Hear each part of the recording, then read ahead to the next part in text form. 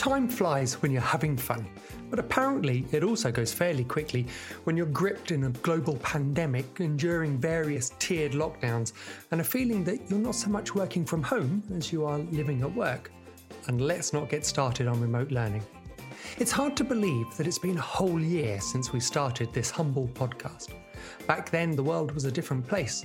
Students were studying, to a greater or lesser extent, and parents often struggled to know how best to support them. Well, actually, it's good to know that COVID hasn't altered everything, I guess. Hello, and welcome to the Study Sessions podcast. I'm Nathan, founder of the Study Buddy, and your host. The Study Sessions, or the podcast that was formerly and briefly known as the Revision Report, was born out of my desire to help parents to help their young people. As an organisation, the Study Buddy helps with organisation and time management, specifically in the run-up to GCSE and A-level exams.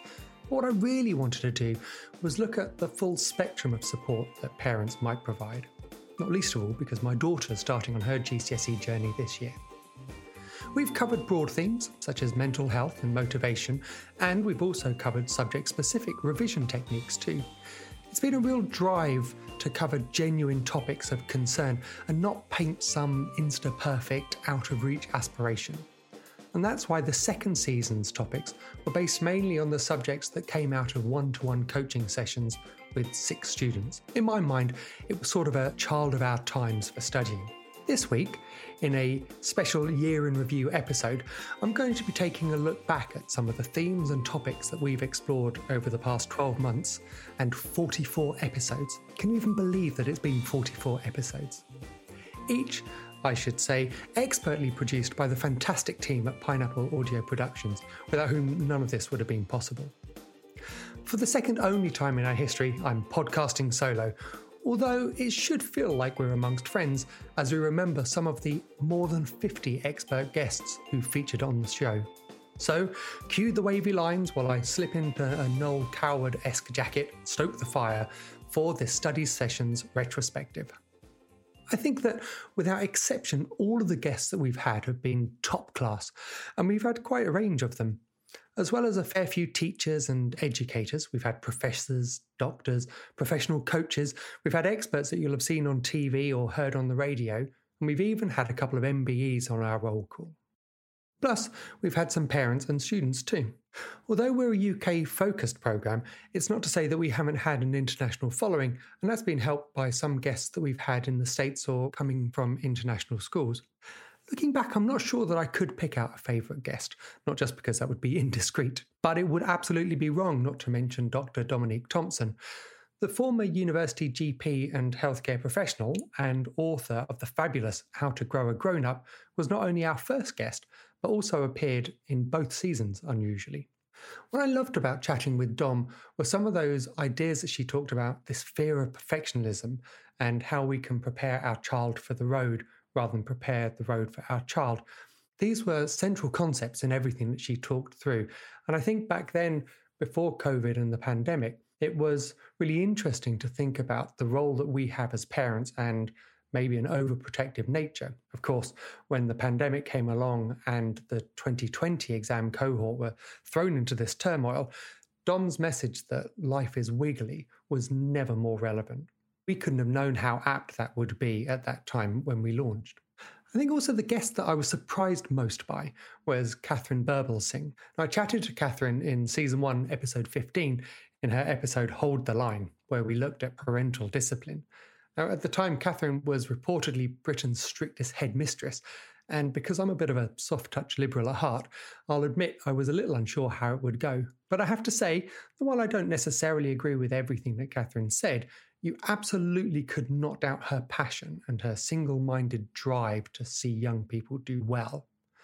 And holding the line, which was the mantra that Catherine talked about, really did encapsulate this whole idea that as parents, we tend to give in. I think some of that echoed what we heard from Dom, that we want to do well and maybe we're overcompensating.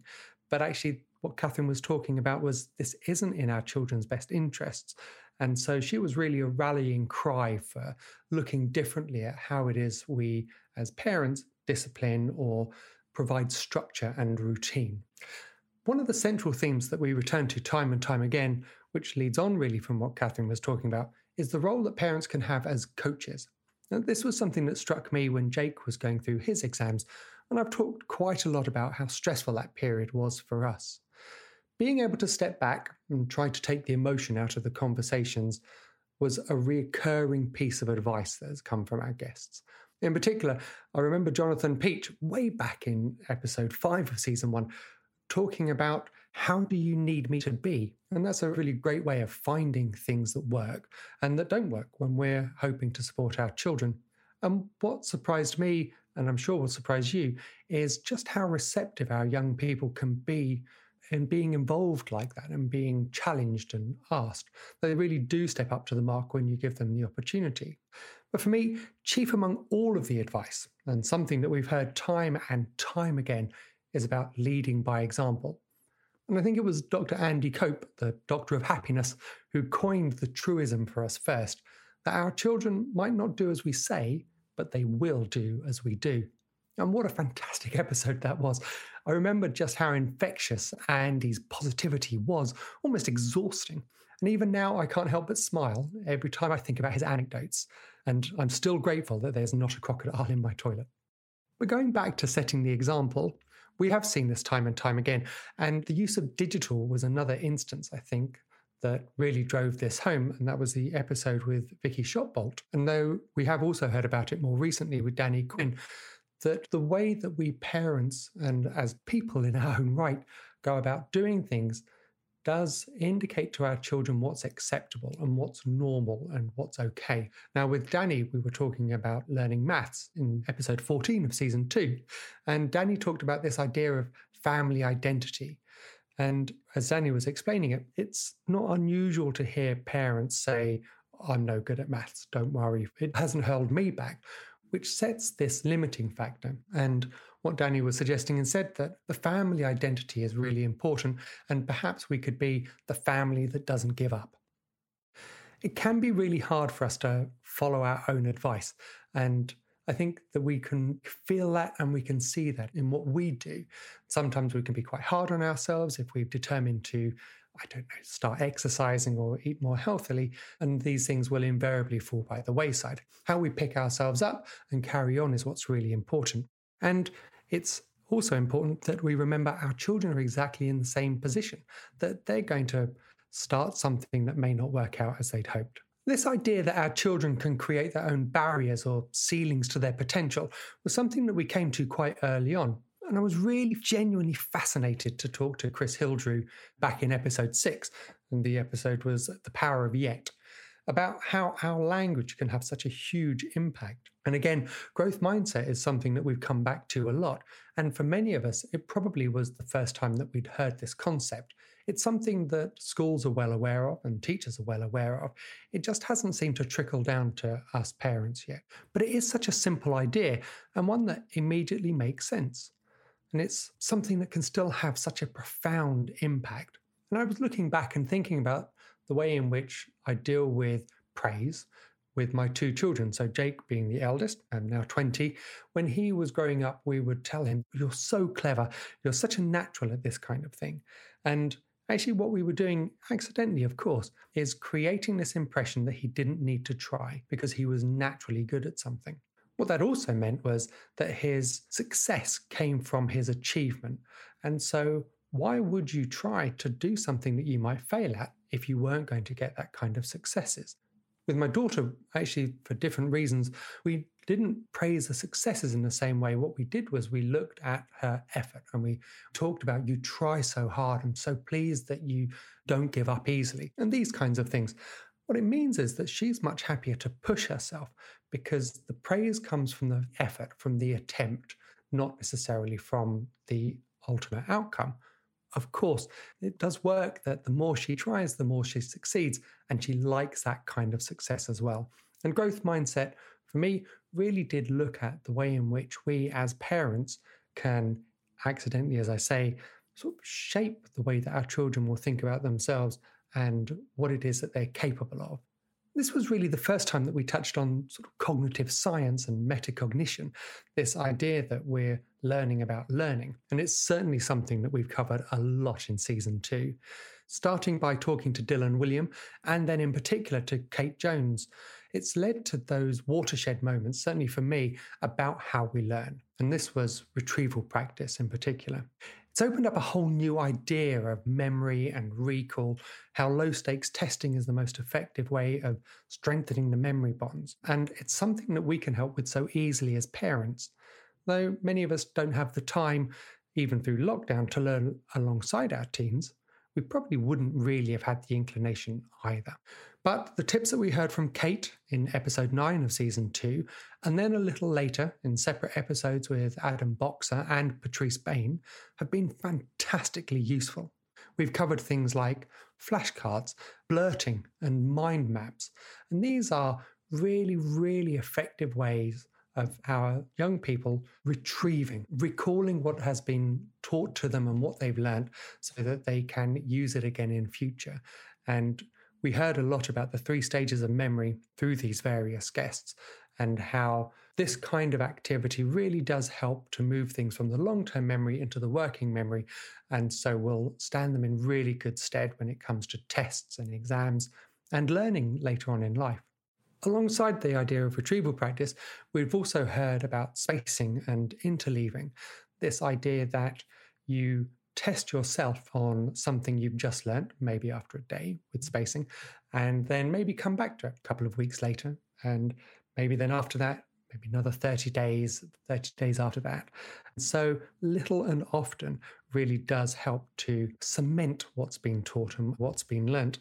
There was this notion that ideally you'd get to the point where remembering is almost difficult. Now, of course, that's a nonsense really, because you can't ever know that you're just about to forget something without trying to remember it in the first place. But this idea seems to be quite central, that you come back to something, you repeat it, and that really does help. Certainly for our children who are coming up to GCSE and A-level exams, that they need to be in this position where they can freely call on what has been taught to them during school. Interleaving was the idea that you mix up subjects or topics so that you don't get into a groove and into a habit of just remembering what the next card is in the flashcard series that they're learning, but that this can help build up scheme and again, just aid recall from what's been learned during the lessons. Sticking with this realm of cognitive science, I really enjoyed the episodes on feedback with Michael Charles, where we looked at the significance of direct and indirect feedback. I've certainly been paying a lot more attention to my automatic eyebrow rising, or at least I'm trying to do that when I'm listening to how much work my university-going son or my daughter are doing. And of course, we touched on generative learning with Joey Enser in episode 20 of this year. And that was a really interesting episode too, because I think what that did is, having bought into the idea and the theory behind retrieval practice, what Zoe did really helped us to understand how things get learnt, as in they're absorbed in the first place. And we talked there about summarizing and note-taking and all of these kinds of things that really do go to underpin what happens at school and give us a structure. What I've loved with these and other episodes is that we're picking up new knowledge as parents, that you'll often hear parents say that you don't think that your children are taught how to revise. And hearing from these practitioner experts has, I hope you'll agree, really opened up that side of support. And let's not forget that we've been dispelling myths too. We've obviously worked hard to challenge the notion that revision is a last-minute activity, as we heard from Dawn Cox when we were speculating about what the impact of exam cancellations might be. We simply know that cramming is not a credible learning activity, although it's unfortunate that it does seem to provide the short-term results in a limited test. But we did also find out, of course, through Adam Boxer, that the specifications and the curriculum for GCSE and certainly for A-level are so wide that you couldn't possibly hope to cram and absorb all of that ready for an exam the following day or within the next few days. It's just not possible. And so a more robust, more rigorous approach is to space, interleave, and really, really work on that retrieval practice. Of course, one of the other myths that we busted was with Professor Phil Newton not very long ago, and we learnt that learning styles aren't a thing. And I think that's a really difficult one for most of us to accept, because as people, we can immediately relate to the fact that I am a certain type of learner. So I would have sworn blind that I was a visual learner. That's how I think. And it's because it's such a personal and ingrained belief that I think it's been so much harder to shake. But as Phil explained it, shake it we must, because there's a danger here that if we start to limit the ways in which our children learn or try to actively encourage them to go down one route or another, that actually they're going to fall foul of this technique and they're not going to absorb as much as they could do if they were using a breadth of revision techniques, whether they're visual and audio and kinesthetic insofar as that's possible as well. And that actually what our children really need is this dual coding, is to see and hear in order to really embed that learning in the first place. The other danger, as Phil explained it, was that this can also limit their future aspirations. If you think you're not very good at writing stuff, you may not consider a career in journalism, I think we talked about. And actually, that might just not be the case because, of course, the learning style isn't true.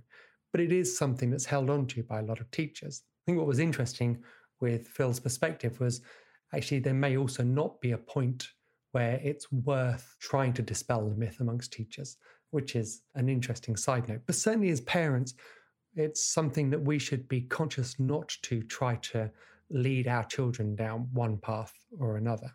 And mainly that's because these limiting factors can have a significant impact on our young people's mental health. And while as parents, we all want our children to fulfill their potential, each of us know absolutely that this is not at any cost. As a society, we're considerably more aware now of well-being and mental health than we were, certainly compared to when I was at school, when we were at school and college. So it's absolutely right that a good number of our episodes have been focused on that. Right from episode 1, a year ago, we've had some fantastic guests, including mental health campaigner Natasha Devon, MBE.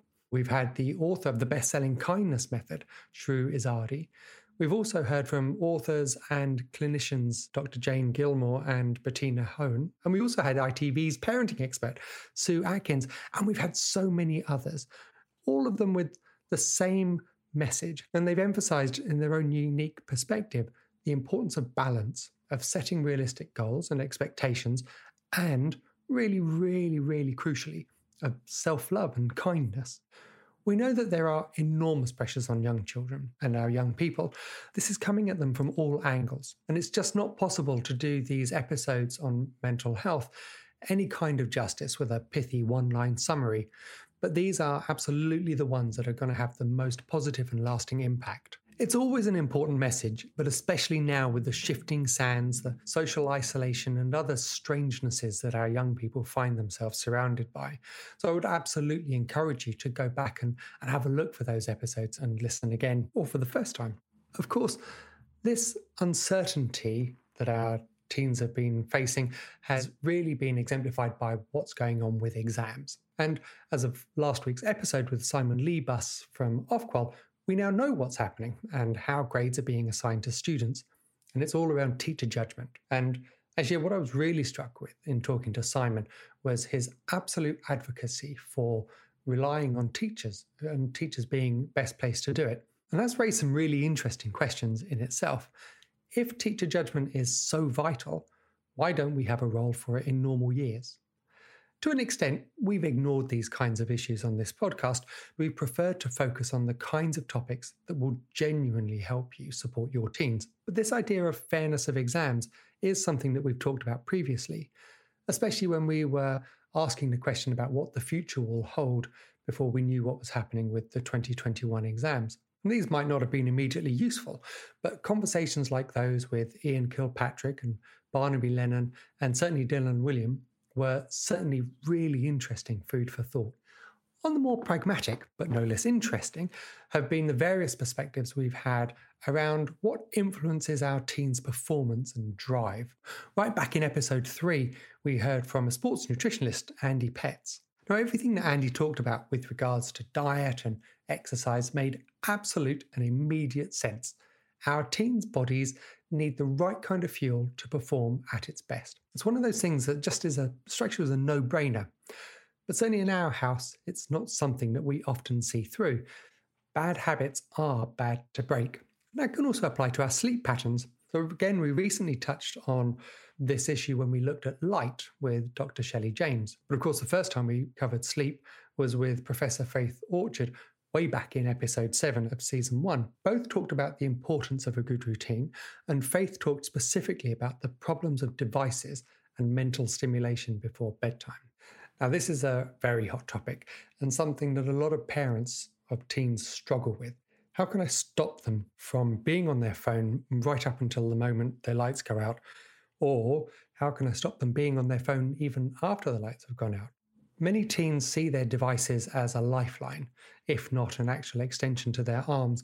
And this is one of those things that I think parents are going to struggle with unless you can, as Catherine would have had us from outset, hold the line and actually put the rules in place to start with. Going back on what our teens are now into by way of habit on their phones is so much more difficult than adopting the right kinds of habits and behaviours in the first place. One of the most impactful episodes, I think, came in the form of looking at motivation. And it was an episode that involved head teacher Sam Strickland and authors Steve Oakes and Martin Griffin.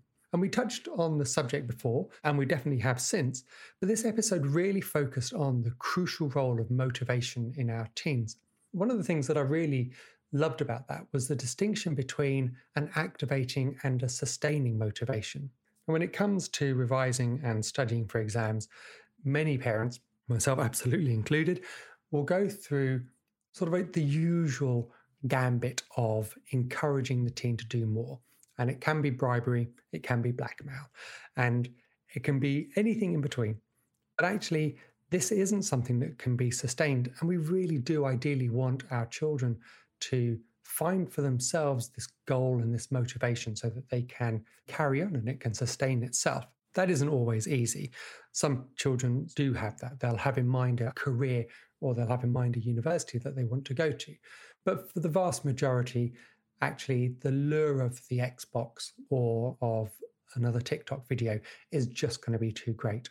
What I loved, I think, particularly from that episode were the deeply practical tips that Steve and Martin were able to give. And the one that I've definitely taken away and used really successfully with Emily is this idea of just give it 5 minutes, see how you get on. So if she's got homework to do, if she's got some studying that needs to take place, and she really doesn't feel like it, just give it 5 minutes, see how you get on. That doesn't seem unreasonable, and so normally the teen will have a go. By the time they're 4 minutes in, 5 minutes in, actually, they might as well carry on now that they're here. And so it'll just push them over the edge to do it. And I think it's a really interesting one that in the absence of motivation, actually routine and discipline and structure can really, really see that through. But that's something that I've loved about every single episode, actually, is that each of them has had a takeaway tip or advice that parents can really use. And that was never more so than in the episodes that we had that looked at specific subject tips and tricks. And they were, of course, looking at revising English with Jenny Webb. We covered maths with Danny Quinn, and more recently, modern languages with Rebecca Nobes. It's been really interesting to hear from parents and students alike, actually, how useful these have been to them. And I think that really does come back to that question of, are our children taught how to revise at school? Certainly looking forward to covering many more subject-specific episodes in the future. And maybe we'll even include a specific video channel as well, although I think we'll wait until the hairdressers have opened up again before subjecting you to that. So over the last year, I think we can agree that we've learnt a lot and that we've had some of our ideas reinforced perhaps. And I think that beyond the challenge to come up every week with a clever wordplay in the title, which keeps me out of trouble for an hour or so, what I've personally enjoyed most is hearing from parents, carers and teachers who listen. And the episodes that have generated the most spontaneous and positive messages were when we looked at autism and special educational needs in episode 5 of season 2. And then also the chat with parents in episode 8 of season 1. And of course, not forgetting the introduction to our 6 intrepid students, which was the very last episode in season 1. What we collectively get most from is knowing that we're not alone. Whether that's in wondering whether we're doing the right thing or whether we're just simply questioning a particular approach, we're all going through studying and supporting our teens at different speeds and perhaps with different aspects of the same kinds of issues.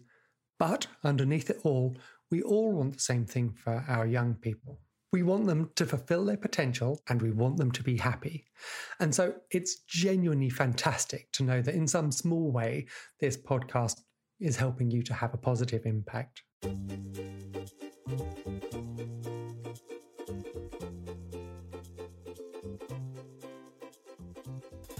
Thank you for listening and for indulging my nostalgic reflections on a year of this podcast. I hope that for regular listeners, it's reminded you of some of the useful episodes that we've had. And for our newer subscribers and followers, perhaps it'll prompt you to take a look through our back catalogue for an episode that tackles an issue or a question that you've been grappling with. If you have enjoyed this and previous episodes, would you take a moment to leave a 5-star rating and perhaps a review too? It really does help us to reach other parents and spread the word on how they can support their own young people. Of course, sharing the link to this and other episodes with friends on social media is always very much appreciated. Next week, normal service will be resumed and there'll be another episode. So please don't forget to subscribe to the Study Sessions podcast.